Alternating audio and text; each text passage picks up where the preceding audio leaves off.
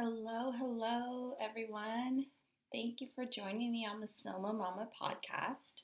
This is Courtney here, your host, and we have a solo episode today, which I'm really excited about. And in true Courtney form, we don't necessarily have a plan for today's podcast.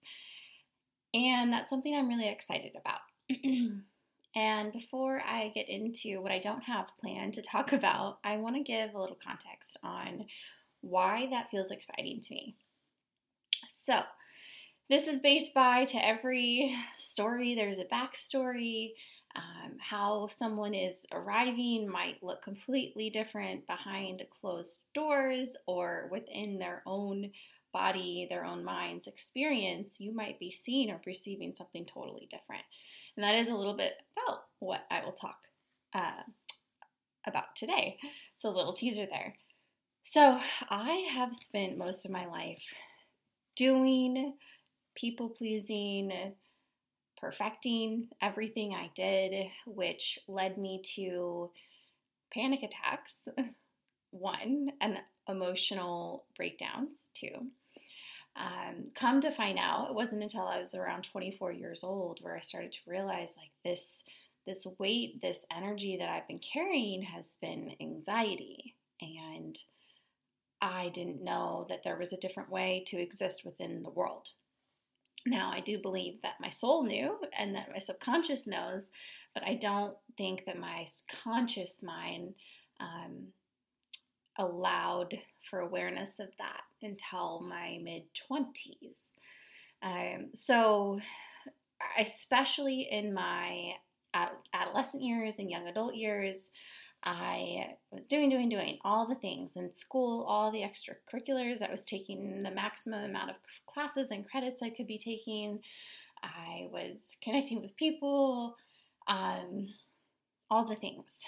And I was doing all of this with not debilitating anxiety, but pretty tremendous masked anxiety.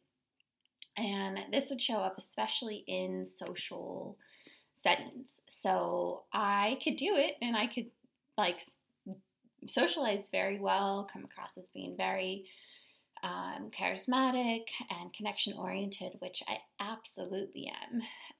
And if we're talking the continuum of introvert and extrovert, I am both for sure, as I do really enjoy connecting with people, and I see that as a fundamental part of the human experience. And in order to recharge, I need to be in my own space. I need to be in silence, give or take. And more so, I need to rid of stimulants in the outside world and not just like substances. I think so many of us think of like drugs and substances as stimulants, but lights, sounds, motion, movement, like those are all things that took a toll and continue to take a toll on my nervous system. But previously I didn't have awareness of the fact that is what was happening. So for instance, now, especially after a long day, and I'm in a period of life as a mother and a partner working a full-time job in grad school, and my mental health is good, my physical health is good, I'm managing well, but I need to not function for more than 12 hours in a day. So I wake up around 7 a.m. naturally, and by 7:30 p.m. my body's like, yep, we're donezo. And if we think about it, that's a very natural, primal, intuitive cycle, right? So given the season, there can be 12 or more hours of sunlight, and that lends us to a less than 12-hour sleep cycle if we're staying up that late. But I am someone who prefers to sleep 10 hours minimum.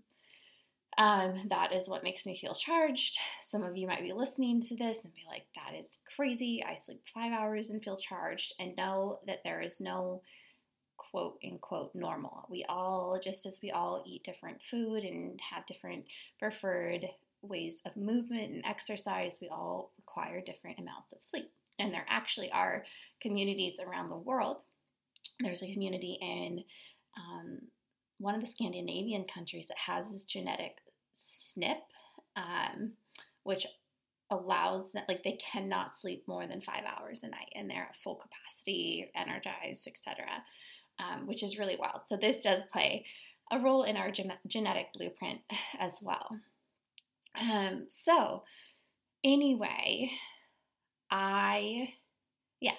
anxiety, overstimulation, sensitive nervous system, these are all things I've learned in my 20s. I'm learning the tools and the toolbox to utilize. So for example, at the end of a day, I will start to get grumpy, irritable. I'll notice that lights and TV and sound start to irritate me. And that is my cue before I say something that's not nice or that I don't mean to my partner or to my child. I take my butt to bed. And I give myself the grace in doing that. So this is all to say, I am in the period of life right now where even though I know it's paradoxical in just naming what I do have on my plate right now, I am consciously trying to do less.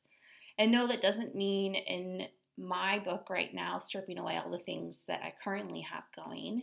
But I do believe it takes for everyone coming into attunement with what is necessary and what is not in terms of their job, their financial income, what they need to live, especially in our Western societies, the extracurriculars that you're a part of, the extracurriculars that your children may be a part of, like what is necessary and what is not, where can I prune back? As we are conditioned to take on more and more and more and more and more. And so often we don't give ourselves the time for integration or the space for reflection to really make an informed decision about what we want and what we don't want, and what our capacity is and what our capacity is not. And I want you to know that this is ever changing and ever evolving. So your capacity that once was 20 years ago may not be what it is now. And in 5 years from now, it might be more than what it is now. It ebbs and flows. So in the effort to do less, I've explored my mental framework a lot. And that looks like repatterning and reconditioning. And one of my biggest conditioned tendencies, as we say, so limiting beliefs, one of the ways in which I was informed as a child and into adolescence was that my doing was directly tied to my self-worth. So I literally could not be in a social setting, due in part to social anxiety, without cleaning, without prepping food, without even playing with kids gave me, if there were any kids around, that would give me an out or some solace. And there's nothing wrong with that. I want to paint that picture. But I was like, this is this intimacy, friendship, building connection, even though those are all things I stand by in previous times in my life, and I still notice it to this day in certain contexts. I feel very overwhelmed in those environments. And sometimes it does look like taking myself away from an environment with a lot of stimulation, such as a party or an event, and then bringing myself back in when I feel regulated and ready. Doing less, giving time back to self, and feeling confident about giving time back to self. And I know this is a narrative for most female-bodied people, female-identifying people in this world, and a lot of mothers. It's like, I am lucky if I get 2 minutes to myself in a day. I have children, I have, partners, family members, etc., friends asking for this, and that. If you're a business owner, that's a different type of people asking things of you, and it can be a lot. And I want to, again, put in the reflection piece here where it's like, this is what's normal for us. And so the counter idea that I'm offering here is like, hey, what would space look like for reflection? And what would it look like to speak that need for space, that need for integration, that need for reflection. And I was listening to Alex Elle, who was on Glennon Doyle's podcast, and Alex Elle writes the book How We Heal. It's wonderful. I'll link it in the show notes. Glennon Doyle's podcast is also really awesome for nuggets of all sorts of nuggets of information and wisdom. And I'll also link her podcast in my show notes. So she was saying, Alex Elle, that she's like, I know when my husband wakes up, he's just in the morning, he's not ready to talk and engage. And I've learned this in partnership over time. Instead of asking something of him or even asking how he is, how he slept, I will give him an hour and I will let him come to me when he's ready. And for many of you listening who might even have a toddler or a pet, you may be able to relate to that, or a partner who requires silence in the morning. I can definitely resonate with that myself. It's that like, okay, let me get into my own frequency state, waking from sleep, like waking out of my REM cycle, getting into my everyday cycle. Like I need, and for some people that looks like a different morning regime. For some people it's 5 minutes, for some people it's 2 hours. So giving people that grace and what they need, which is what I do want to talk about today. And it's specifically around authentic connection and authentic relating. And I'm going to tell you, no, I'm not a licensed psychologist. I have studied many different modalities and fields such as neuroscience, psychology, leadership, social work, spirituality, yogic philosophy. So many different realms. But I'm not an individual who like dockets all of the theories and I can remember all of the dates. In all actuality, that's just not who I am. I do remember nuggets. I do remember different theories and things that stuck out to me. But I also, in true vulnerability, when I look back at so much of my professional learning, my academia experience, interaction, it was in this, I almost want to say like trauma state. And I say that with sensitivity, as it wasn't like no major events really happened. There definitely were, I would say, medium to minor events, which kind of like set my nervous system off and dysregulated me physically, mentally, and emotionally. But I was like jaded in the sense. I felt like I was wearing these different glasses, rose-colored lenses, as we often refer to them as. And truly, it wasn't until I was about 24 years old where I took those off and I started to see the world in a different place. So my learning, almost like as I've retained information, but it felt like it went through one ear out the other. Or, like all of us know the kind of cram style of learning, which is not sustainable. And it's crazy that that is one of the sole ways we study, especially as college and graduate students. But it's like, okay, what do I need to know for this time period? How can I achieve that? And then, will it, or likely, might it escape my mind after that test is done? So, yeah, remembering things. Just want to put that out there for those of you who are like, yeah, same. I feel like I should remember more from my undergraduate degree or high school or even the book that you read last week. We have a lot going on. There's a lot of things in this world that we can learn and remember. So give yourself grace here. Some people are innately just more skilled at remembering all those dates than others. So such as the history buffs of the world who can recall all of the things. It astounds me. All right, let's get back to authentic connection. So authentic connection looks like showing up as your true self, willing and ready to connect with another person, showing up as their true self. So when I think about interaction, be it in a romantic relationship, friendship, professional relationship, I think so much about like it feeling transactional, or it feeling very one way or one-sided. And what authentic connection does is invites in both involved parties in a way where they both feel heard, seen, and considered, which are some of our fundamental needs as sentient, connected human beings. We want to feel seen, we want to feel heard, and we want to feel understood. So this might look like giving space for someone to reflect and share, especially in a harder conversation, and not interjecting, not inserting your opinion, not having a reaction. You know that you are responsible for your own state of regulation, of response.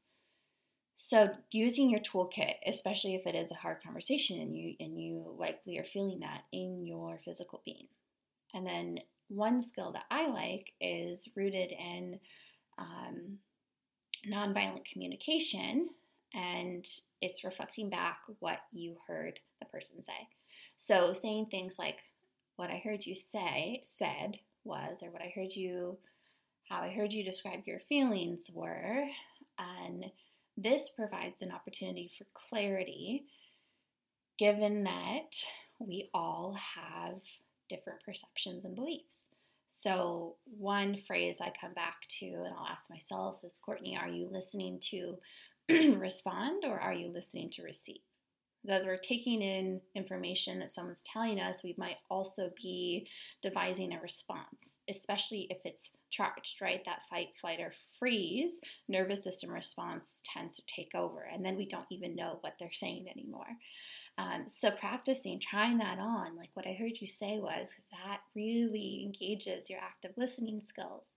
And then oftentimes too, taking this approach, the person will naturally, that you think that it won't, the natural flow of conversation won't continue, but it does.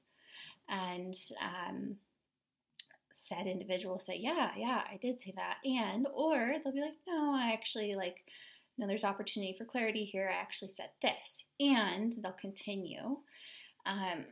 So often I think, especially in harder conversations, we look for those space fillers. If we're not evoking an emotional reaction that's filling that space, we're like, okay, what's appropriate to say? This feels really hard. I don't know what to do.